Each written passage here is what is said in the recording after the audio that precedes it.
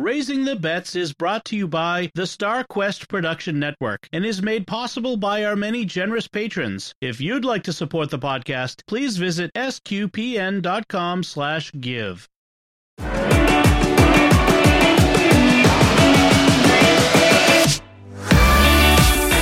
You're listening to Raising the Bets. We're a Catholic couple raising 5 kids outside of Boston. Join us as we share the joys and challenges of marriage, homeschool, and our adventures near and far as we make sense of the world and experience the best parts of our culture. I'm Don Bettinelli. And I'm Melanie Bettinelli. So, Melanie, this week we, to let everyone know what's been going on with us, we welcomed your dad to visit. Yep. Your dad, not my dad, because my dad would be an episode of Mysterious World if my dad came to visit. Yes, it would. Yeah, we have not actually seen my dad since the fall of 2019. Or as I like to call it, the fall of the House of Scots. When all of my mom and my dad and my sister all came to visit within like 2 months. Melanie doesn't think that joke is funny. Melanie's maiden name is Scott, and Melanie's mom and dad and sister all came to visit successively, not all at once, like over the course of over a month or and a half or so. And so I call it the fall of the House of Scots. Will DeCat thought it was funny. He said he laughed out loud when I told him. So I don't know why it's funny. I'll just leave it at that. So anyway, yes, your dad is here to visit, which is really nice. And like you said, it's been 3 years. And that's the longest you've ever gone without seeing your dad in my entire life. Yeah. Yeah. It was very weird to go so long without seeing my parents, my family. I'm sure a lot of people have been in that boat with you. So anyway, we're glad that COVID times was over. My dad was able to fit us in between his cataract surgeries and his physical therapy. And like he had a space of just 1 week with no appointments. And he's really like literally squeezed us in, and right. There is no time otherwise in his very busy. In fact, I think he booked the tickets, the plane tickets, before we even like confirmed with us that it would be. I mean, we're not going anywhere, but it just before he even confirmed with us was like, I got the tickets already booked. So, which is nice. It's good. The kids love having your dad here. I mean, and in the 3 years they've grown a lot. So he was very impressed at how tall they are now. Yes, even Lucy's gotten up there with him. So yeah. So it's been nice. Yeah, I mean, he's your dad's kind of low key. He comes and hangs out, and he's up to do anything if we go do things. But yeah, like all of my family, my dad is an introvert, and so he does not need a lot of like socializing and excitement. He doesn't expect you to sit down and talk with him all the time. Not like my family. My family are all extroverts. Yeah. So yeah, they all require. I mean, I do sit down and talk with him. Like, I don't just like ignore him the whole time. Yeah. But like the first night he came here, I stayed up and talked with him until he was ready to go to bed. And I'll probably do that like at least one more time before he leaves. And, I've had a few other longer conversations with him, but like we're not a super, super like talky all the time family. Yeah. I noticed that when early on in our marriage, when we would visit your family in Austin, and there were many days where we all just sat around the very large dining room table, which I love your family's dining room table. It's huge. From Mexico. It's a big, solid piece of tree. I mean, it's amazing. Yeah, it's gorgeous. My parents got it in Mexico, like a lot of their furniture. Yeah. It's like if a tsunami comes, you ride that thing out. Like no kidding. It's like a boat in and of itself. Anyway, we also would sit around the table and we'd all have our laptops, or there'd be a Scrabble game, or someone would be doing a crossword puzzle, whatever. We'd all just like hang around the table all day, chatting at times, not chatting at other times, reading books or whatever, just hanging out, which is very relaxing. It's very relaxing. I like that. There's no pressure, but it is different over the years. Your dad's visits have changed because in the earlier years of our marriage, he would come and do things. He would like fix things. And since his stroke, he has been a lot less. He slowed down a lot. Dewey. Yeah. He's not as capable of doing things. He's a little bit more frail. And he's in his 70s. I mean, Yeah. I mean, it's life. That's life. It is. So it's nice to have him here. And as is our custom, when he arrived that first night, he took us out to dinner at the Legal Seafood, which if you've been to the Boston area or you are from the Boston area, you know that Legal Seafood is the iconic Boston seafood chain, right? There's several of them. There's a local one near us. And it's always a great time. And, although they used to have on the kids menu a half lobster that the kids could get, and our several of our kids expected that it would be there. And when it wasn't, they were not happy. Yeah, I guess this is part of the whole everything's more expensive right now thing. So it's not available, but well, it was disappointing. We eventually found things that they like. And I mean, Ben loved those mussels. We got him a mussel appetizer, and, so it was nice.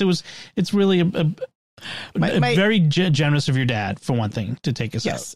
My dad was a little bit disappointed. He's recently developed gout, which meant he couldn't have any shellfish. And he usually gets either, if not lobster, then he gets scallops or shrimp or something. Like, he really likes shellfish, and that's unfortunately off the table now. It's off the menu. He was a little bit sad, but he found a Mexican street cod that he said was really good. So meat's off the menu, boys. You know what that's from, right? That's from Lord of the Rings, Two Towers, when the orcs were carrying Merry and Pippin off to Orthanc. Anyway, so in the movie, sure, not the book. Well, I don't want to get to it, but in the book they actually argue about eating them. But they do argue about eating them, but I don't think that line. That line is not there. It's been a while since I've read the book, even though I've read it many, many times. I'll have to. If we had Isabella here, she could tell us, because she's got the phenomenal memory. Bella has memorized it. Bella is like, her reading is. What was it the other night? She read the Scarlet Letter in one night.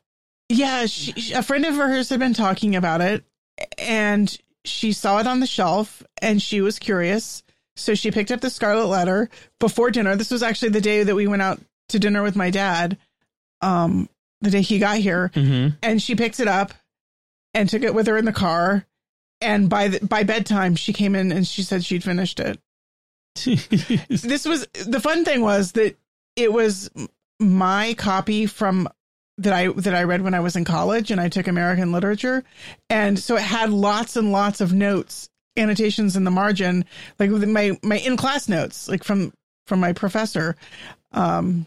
Kurtzinger. And Isabella said, "Oh, the notes were very helpful." So I had to share that on my alumni group, that my daughter had found Dr. Kurtzinger's notes helpful for the Scarlet Letter. That's funny.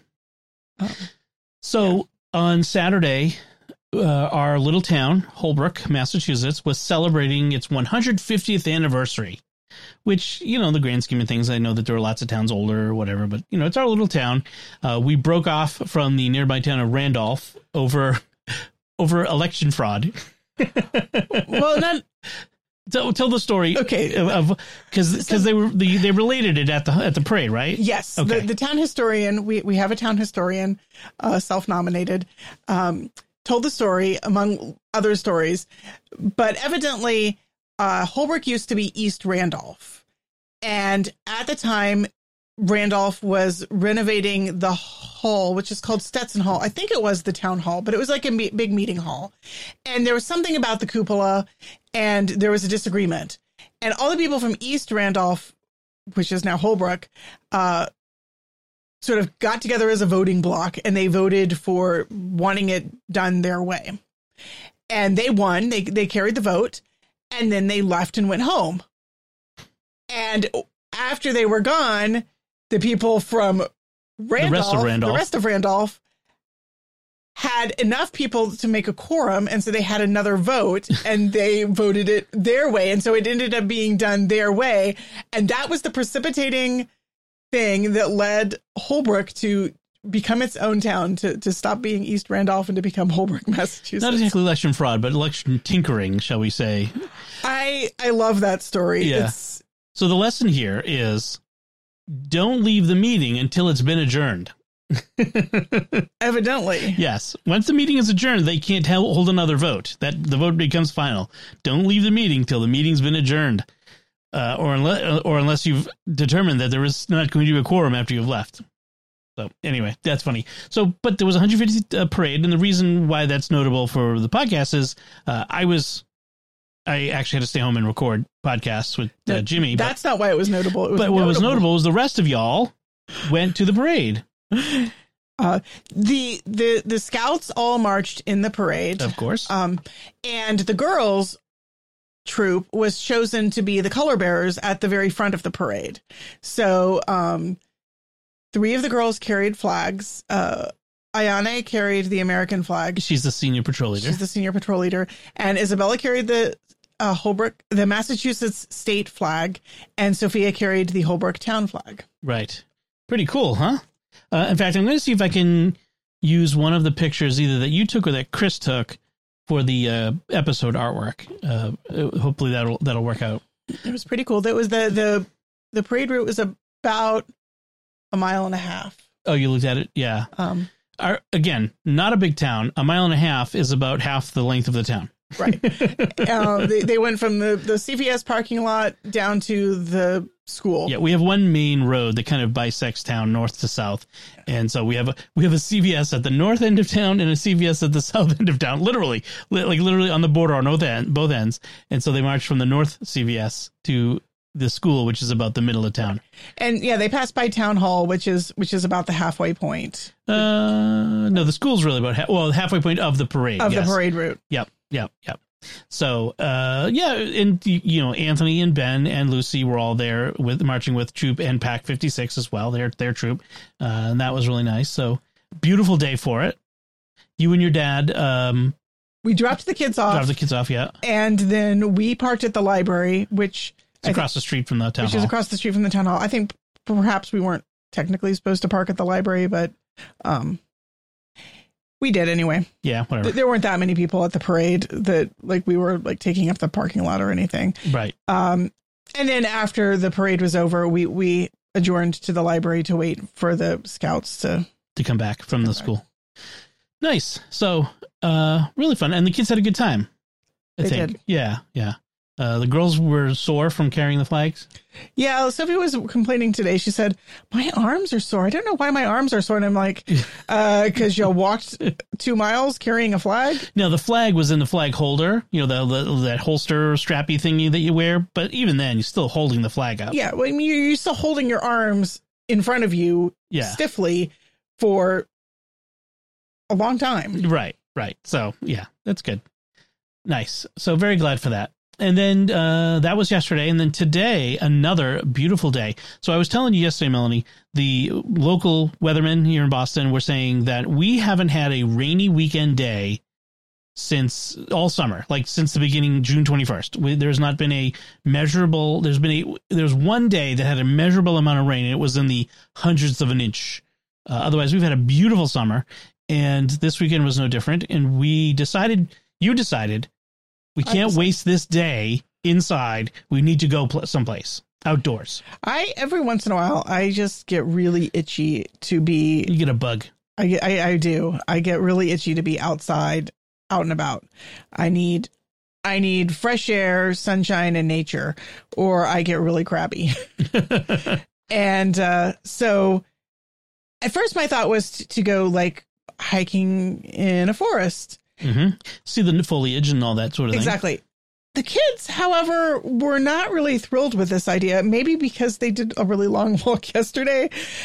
And there was grumbling and complaining. Mm. And also because last week we didn't watch anything in the afternoon. We did other things last Sunday. And so we wouldn't be able to do our usual watch a thing this Sunday either. I think that played into it, too. Yes. Anyway, I suggested the beach, knowing that our kids are more likely to be excited about beaches than forests, such as the way things are. And that actually garnered a lot more excitement. So we ended up going back to Nantasket Beach. We went to the fantastic Nantastic Beach in the beautiful seaside village of Hull. We went to Hull today. We went to Hull and back. So we walked down the beach. There were a few people swimming. There were people swimming, yes. There were a couple small children swimming, yes. no adults. But there were at least 24 people paddleboarding and surfing. Yeah. In wetsuits. Well, yes. It was chilly. Yeah, it was kind of breezy down there. It was warmer here. It was a beautiful, like 70-something degree day here at our house. But down by the water, it was a little colder. There was a little, onshore breeze. When we first got there, I was thinking I really should have brought a jacket. But once we got walking, I was fine. Yep. Now, your dad, when he walks, he's like a man on a mission. Like you wind him up and he goes. Story of my childhood. We would go on hikes. A lot of parents are very concerned. They're constantly looking back to make sure everybody stay together. Don't get no one wander off. No one leave the trail. That's not my dad. My dad once left me behind on a mountaintop, and I couldn't keep up with the pace of the rest of my family. This was when I was a teen, and I ended up collapsing on the side of the trail, and I had to wait like a good hour or more until they finished getting up to the top and then came back down because they did not wait for me. I was not thrilled. Yeah. Which is to say that my dad started walking down the beach, and Itasca Beach is long. It's several miles long. Oh, it's miles long. Yes. Yeah. Quite a long way. I think he walked about 1.5 miles down the beach, maybe slightly more. And he was going steadily enough that there was no way I was ever going to catch up with him. Right. The kids could catch up with him if they ran. Anyway, you got tired and turned around. I got tired about a mile in.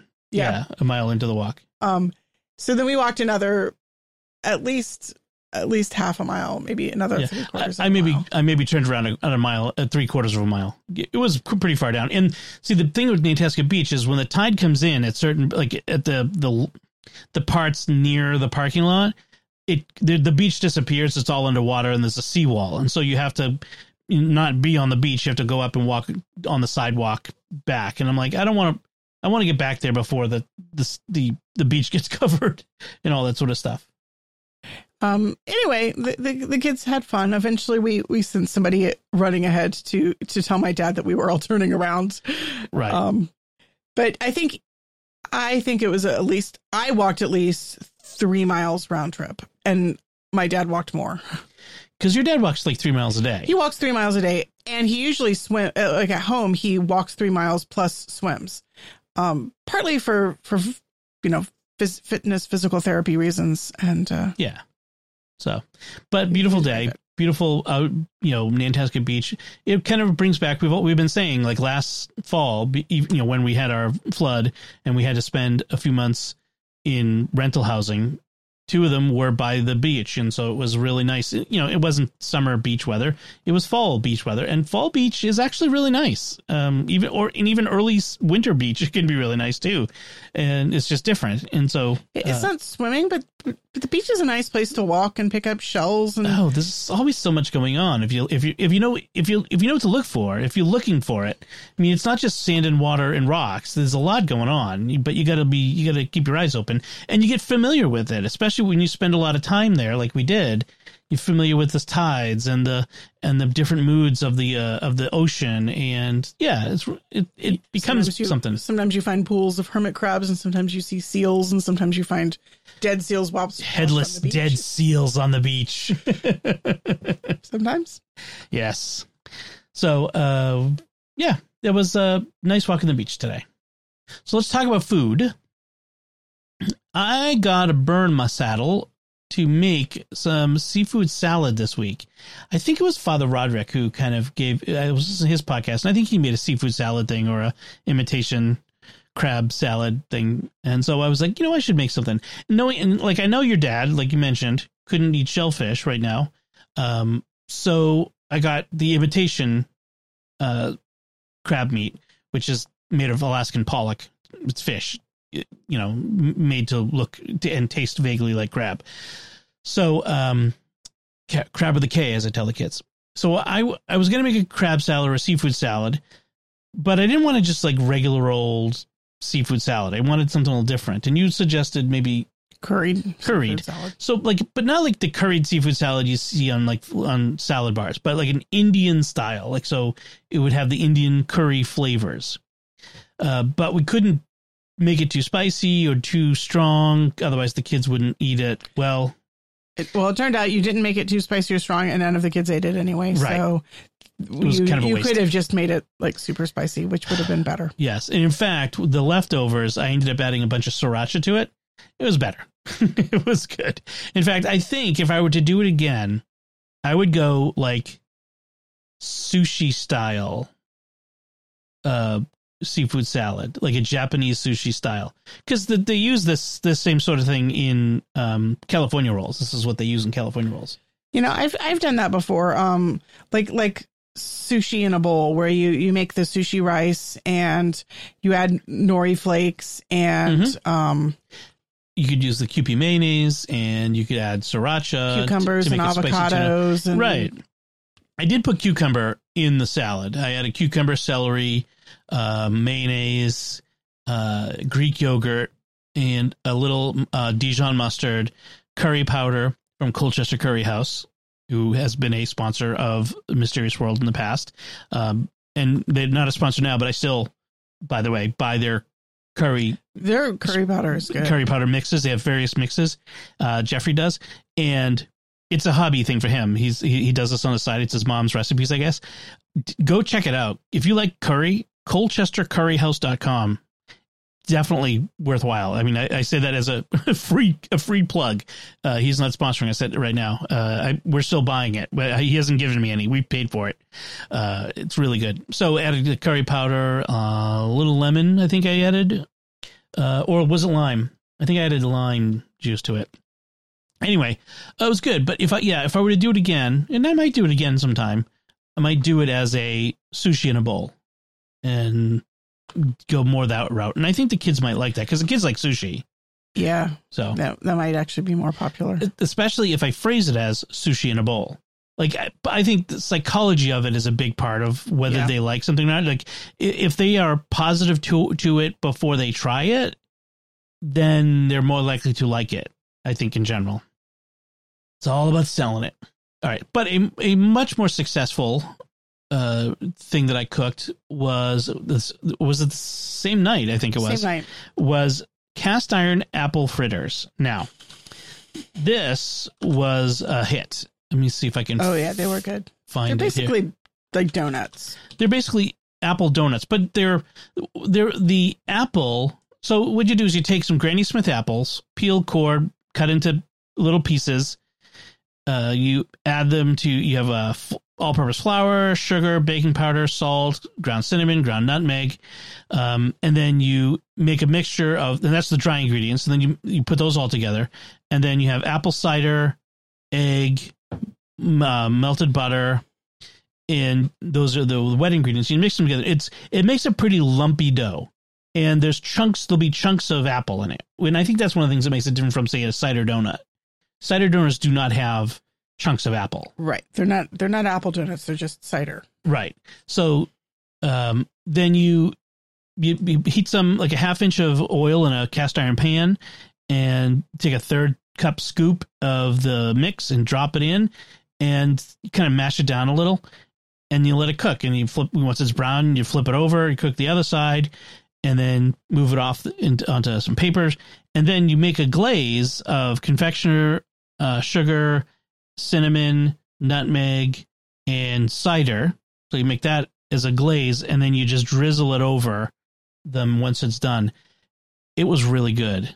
I kind of wish they were a little crispier. They ended up not. I think if we'd eaten them right away when they came out of the pan, they would have been crispier, but yes. You made them before dinner as opposed to after dinner. Right. Well, if it was after dinner, it would have been like late at night before we had them. But yeah. Maybe next time just make them as like an afternoon snack or something. I might have also, the oil might have been too hot or not hot enough when I cooked them. I don't know if they were done entirely in the middle. They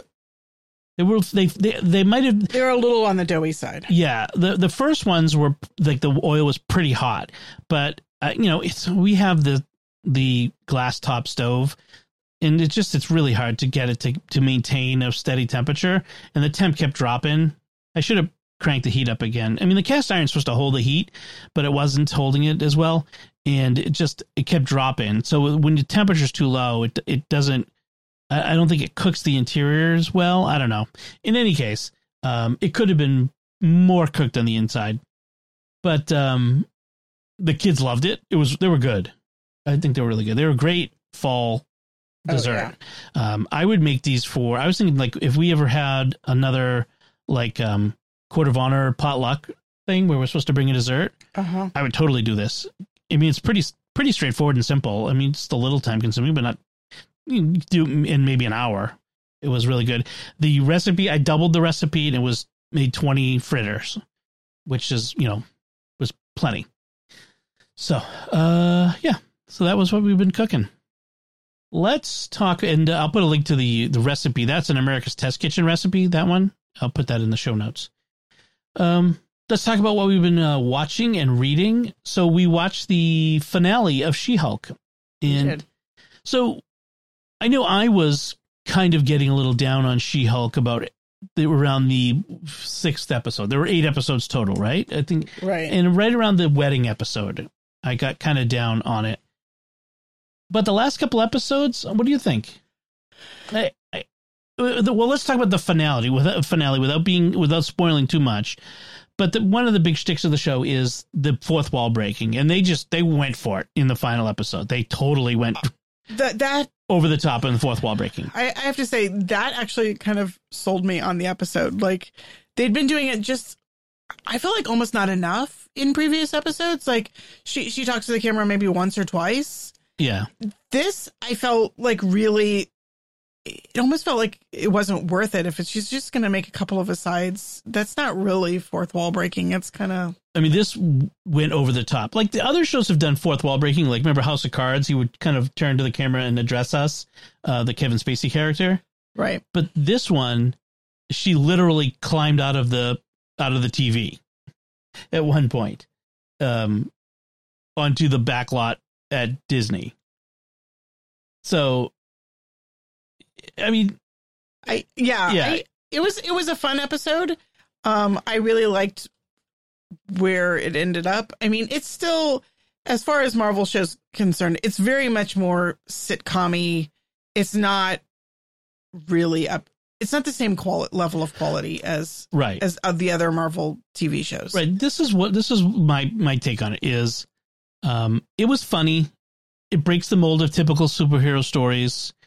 So at least they're doing something different. Okay. I was getting tired of the show, but the last couple episodes were pretty good. It's when I realized it's just a network sitcom with superhero character, I lowered my expectations and I was okay with it. If I were to rank all the Disney plus Marvel shows, it would be at the bottom, honestly. Yeah, definitely. I mean, Ms. Marvel, Hawkeye, all of those have been good. Even Night Monkey was, Moon Knight was really good. It was better compared to it. So it's not that it was terrible. It's just is not as good as the others. And the best parts of the show were the cameos, to be honest. When she was interacting with, I mean, is it a spoiler to say who she interacts with? I suppose it's a little bit. She interacts with other superheroes who show up from other Marvel properties. Three of them in particular who show up. And those were honestly, the best bits. Yeah. I mean, plus, what's the guy, the guy who plays her dad, who's from the TV show, with Belky and, from the 80s sitcom. Oh, I had it in my head. Now it's gone. Anyway, her dad is the actor who plays her dad was in that TV show, a TV show from the sitcom from the 80s. Perfect Strangers. Yes, that's what it was. Anyway, so in the end, there's probably going to be a season 2. I think they announced it, but I'm not sure. So. So I don't know. I mean, it was okay. It was. I would say overall, it was okay. It had its moments. So the other thing I wanted to talk about was the finale from Rings of Power, the Amazon series, which I still haven't. You haven't watched any of. So I'm again, no spoilers, although, anyone who's read the Lord of the Rings who's even seen the movies knows this is a prequel to that. So you know what's going to happen. Or, you know, some people who survive and don't. There's some surprises in it. And what I'm surprised by are the takes that some people have come away with. Some people have been really negative about it. Oh, they've done violence to the canon. Well, that doesn't surprise me because people in general have very strong feelings about Tolkien. Well, I think people in general these days, fans, quote unquote, are very negative to adaptations in almost all circumstances, whether it's Star Trek, Star Wars, Marvel, Tolkien, whatever it is. There's a lot of negativity toward any type of adaptation. People like original things, people like Severance, people like Ted Lasso. You know, there's almost universal acclaim for these original things. But anytime there's an adaptation, there's a lot of negativity. And I'm not sure what that says or why that would be. But in any case, I think that oftentimes people they think that they want the same thing. Yeah. Or that maybe they do want the same thing and they don't really want. I think that in some ways an adaptation can't win because if it's too much like the original, whatever, then it feels unoriginal and trite, derivative. Well, but if it's too different, then it doesn't have the elements that people were expecting or wanted from the property. So I think the adaptations they can't win those people over. Right. There's just going to be a core set of people for whom it's either too similar or too different from what they want. Right. And so it's either going to be not original enough or too different and the thing is that what people are looking for in terms of like what they want to be the same is going to be different from person to person. So there's not like there's some sort of formula you can create. Right. Well, and let's be clear. The art forms are different. A book and a movie or a TV show are different art forms, and you cannot just translate a book into a TV show.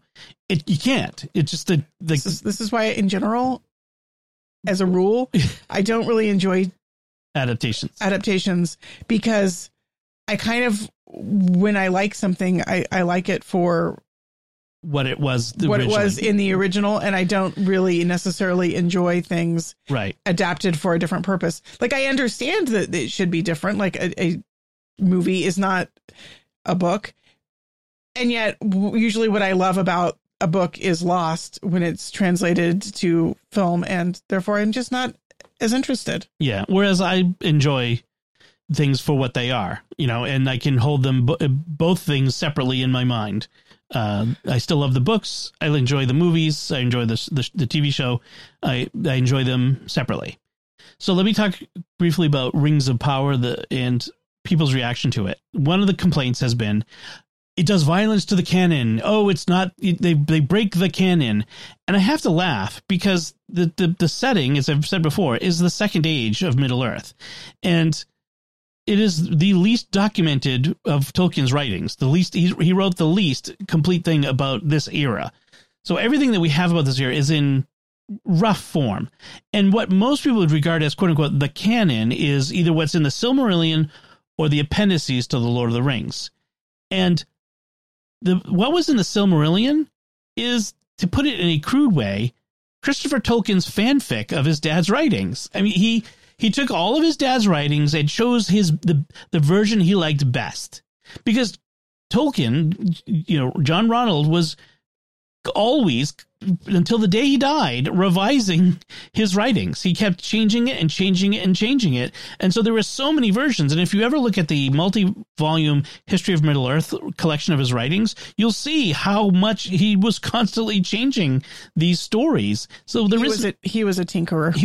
He makes George Lucas and J.K. Rowling look like pikers in comparison. He was always tinkering and changing. And in fact, I saw someone today posted on Twitter excerpts from a letter that he wrote to a publisher in 1951, a prospective publisher of the Silmarillion. He was shopping it around at the time, explaining what was going on in these stories in the Second Age. And what he wrote in description is, apart from the time compression from the TV series, which again, had to be done. I mean, didn't have to be done, but really it was a production decision that it's fine. I'm fine with whatever. But apart from the time compression, pretty much the same. They pretty much followed what he wrote, not letter for letter, word for word, but his description in his condensation of that story is contained in there in a way that it isn't in the Silmarillion or the appendices. The other difference is Galadriel wasn't mentioned in his story summary, whereas she has a huge role in the Rings of Power, which I'm okay with. She actually worked out pretty well in my point of view. There's a huge Christ's temptation in the desert sequence in the finale, which I really loved. I mean, there's just so much about this, especially finale, made me think about the Tolkien and the stories in a new way. And in some ways, it makes Sauron a much more interesting character than he was as just the Eye, a free-floating spirit in the Lord of the Rings. In the Lord of the Rings is just the Dark Lord in his castle, the Eye looking for you, and just sort of this ominous evil presence. But in this, he becomes much more personal, much more. He was a person who made a decision for evil, the ultimate evil. And how did he become that way? And what was he like to deal with in person?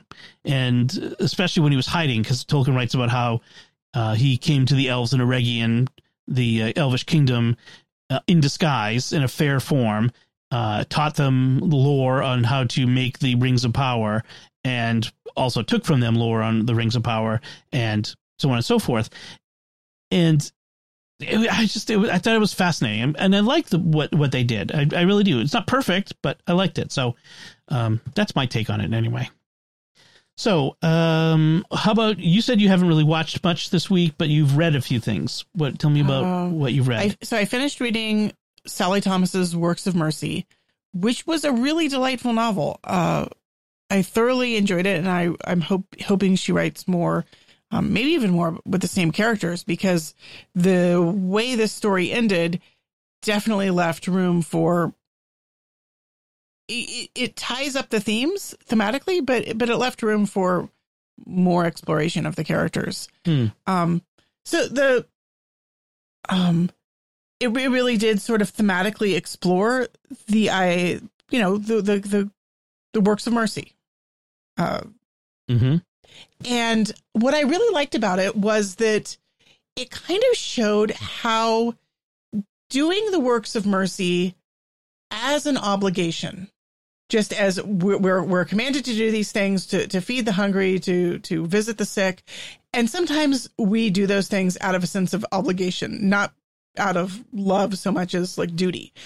But it really showed how sometimes doing things out of a sense of duty and obligation can grow into love and can connect us to community, especially when we're disconnected. I really loved how the protagonist at the beginning is very disconnected. She's a widow. She goes to church, but other than that, she doesn't really have connections to the community. She was an immigrant who married into this community, and she doesn't really belong. But doing these Works of Mercy eventually knits her into the community in a much deeper way. And I really loved that. As somebody who myself have a tendency to be, introverted, and the main character was definitely sort of an introvert, bookish type.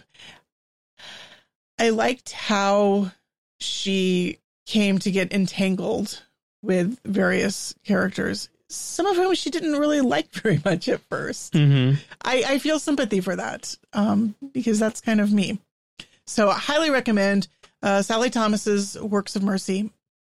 I think it's, I can't remember the press. It's a small. There'll be an Amazon press, link but in the show notes. Yeah, it's available on Amazon. Then I also this week read Fire and Hemlock by Diana Wynne Jones, which is a standalone novel. I've read some of her other series before, the Crestomancy series and the Howl's Moving Castle and sequels. This one was a standalone novel, fairly large, based on the Scottish ballad Tam Lin, which is about the guy who's been stolen away from the fairies and the woman who has to free him. Okay. In the ballad, a young woman, often called Janet, has to hold on to him while the Queen of the Fairies makes him change shape multiple different ways. This one was a very interesting. It's set in England, and it's in modern day England, and it follows the protagonist is a young girl. I think she's like 10 or 11 at the beginning of the story, and it follows her until she's about 19. Mm-hmm.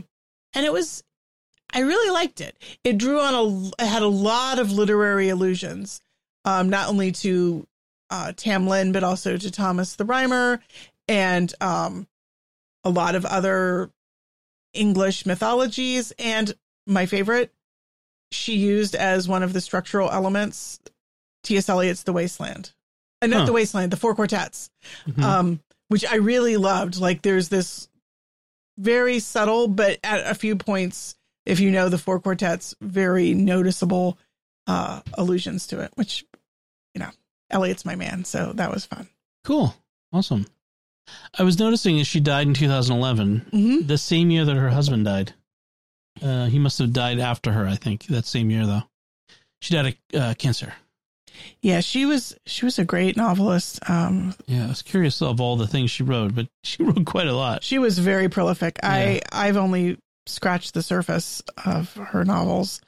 But I'm enjoying, like, slowly making my way through her oeuvre. Yep. Cool. Awesome.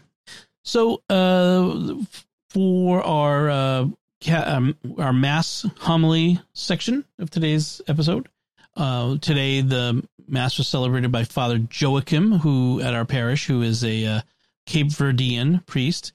I noticed, I mentioned to Melanie, to you after Mass, that we had 3 different countries represented, in the sanctuary today. The celebrant was from Cape Verde, the cantor was from Haiti, and the lector was from, I'm not sure where in Africa she's from. I think she might be Nigerian, but I'm not sure. But I know she's definitely from Africa. I want to say Ghana, but I'm not 100% sure that's correct. I know I've heard it before, and I'm blanking. Yeah, but that's our parish. It's just awesome how our parish has these immigrants from all these different countries. It's really cool. So you may recall that the readings were, the first reading is about the battle against the Amaleks and the Amalekites, I guess, and Moses, whose hands in the air, they win, hands fall down, they lose, so he keeps his hands up. And then the gospel is the widow and the unjust judge, who she bugs until he gives her a just decision. So both of them are about persistence in prayer, right? And so Father said, the Exodus reading was one of his favorites as a kid because, battles. So it's interesting how, they're traveling through the area of the of Amalek, okay, their region on their way to the promised land. And they go to battle, and Moses tells Joshua, pick out certain men and go out and engage the Amalek in battle. And so, and then Moses goes to the top of the hill, and with Aaron and Hur. If you ever say Aaron and Hur, I think of Aaron Burr. Aaron Hur, sir. Okay. He's the bursar. So, and it's this interesting thing about how, when as long as he's got his hands in the praying, hands raised is prayer. As long as Moses is praying, they're winning. And I was thinking about that, like, so in the sense, Joshua wasn't in command of the battle. God was. Right. It didn't matter what strategy or tactics Joshua engaged, really, in the end. What mattered was Moses' prayer. Well, you see this a lot in the Old Testament, though, where it's really not to us, Lord, but to your name give the glory, because God wins. Like when they take the city of Jericho, they just march around the walls, right, blowing the horns, and then eventually the walls fall down. Right. They don't actually they don't have any siege engines. It's just the power of God represented by the ark and the people trusting in God. Right. Exactly. One of the things Father noted is that we don't get a blow-by-blow account of the battle on the ground. All we get is the look at the battle, the spiritual battle on the hilltop, where Moses gets tired and the battle starts to go badly for Joshua and the army. And then Aaron and Hur come and they hold up Moses's hands so that he doesn't fail. And there's another parable in that, which is we support each other in prayer. It's communal prayer. It's praying together. My father made the point, and I really liked this, that, you know, sometimes we can't pray for ourselves. Like, we need other people to pray for us. Right. We're tired. We're exhausted. We're sick. We're spiritually lost. And it doesn't matter really in terms of if we have a community praying for us. You know, we're like Aaron and Hur physically lifting up Moses's arms. Right. Lifting up his prayer in that sense. Right. So that prayer is not just an act of like individuals. It's the act of a community. Right. And Father said, like, you know, keep praying. Even if you feel like God's not answering your prayer, keep praying, because sometimes the answer to the prayer comes on that next attempt when you've given up, you're ready to quit, and you say one more time. Like, just one more for you, Lord. Just one more. And maybe that's when you get your answer. And sometimes the answer is yes, and sometimes the answer is no, but then you get your answer. And Father said something else which was very interesting. They say good things come to those who wait. Better things come to those who pray while they wait. You know, don't just wait for good things to come. Take an active role by praying for it as well. So I thought that was really good. And I love this gospel because you have this widow and you have this judge, and he neither feared God nor respected any human being. He sounds like a corrupt judge, okay, or unjust is how he's often described. And the widow in the town says, render a just decision for me against my adversary. She's not asking for special treatment. She's not asking for him to be biased in her favor. She knows she's in the right. She knows if the judge were just to rule, he would rule in her favor because she's in the right. And he's refusing to rule, which says to me, he's probably been bought off, or he's corrupt, or maybe he just can't be bothered. But it sounds to me like he might have been bought off, right? But eventually he thought, while it is true that I neither fear God nor respect any human being, I shall deliver a just decision for this widow, lest she finally come and strike me, which is awesome because it's like, look, I'm not afraid of nobody except this widow who might come and hit me. I don't want to get whacked by her. And I think it's funny that he's afraid of the widow to come in, who might come and hit him. I just thought it was amusing.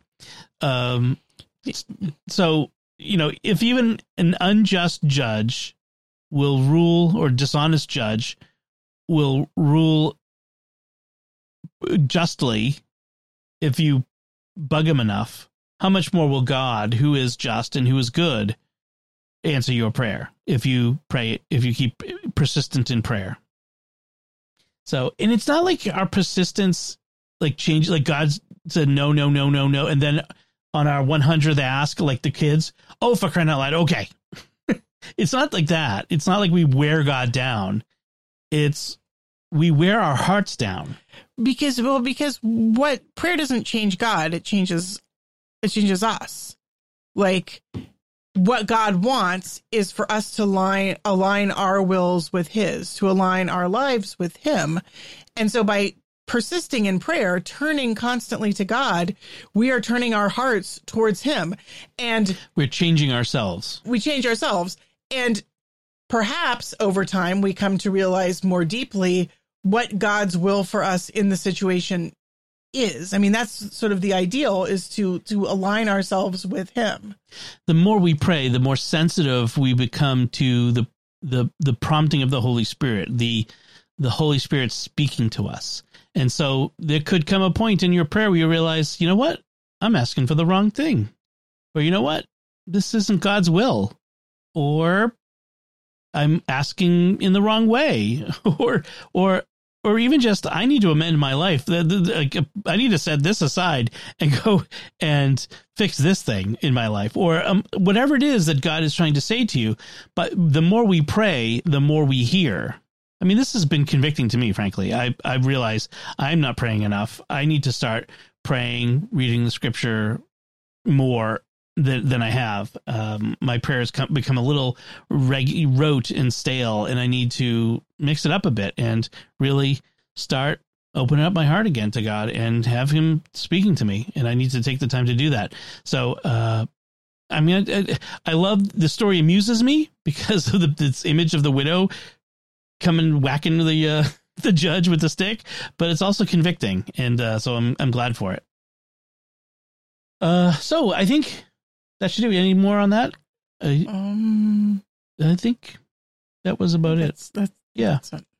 All right. So before we go, I want to take a moment to thank our patrons who make it possible for us to create Raising the Bets, including Daniel C., Barrett H., Philip D., James C., and Kyle M.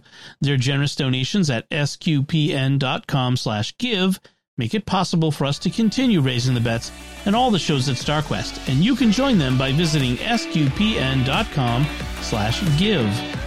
You'll find links from our discussion in our show notes at sqpn.com/bets. That's BETTS. Send your feedback at our Facebook page, facebook.com/StarQuestMedia. Send an email to bets@sqpn.com or visit the StarQuest Discord community at sqpn.com/discord. Write a review at Apple Podcasts and share the podcast with your friends to help us grow our community and reach more listeners. Until next time, I'm Don Bettinelli. And I'm Melanie Bettinelli. Thank you for listening to Raising the Bets on StarQuest. Here's another show on the StarQuest Network you're sure to enjoy. The Secrets of Doctor Who. Find the show wherever fine podcasts are found or at sqpn.com/Doctor Who.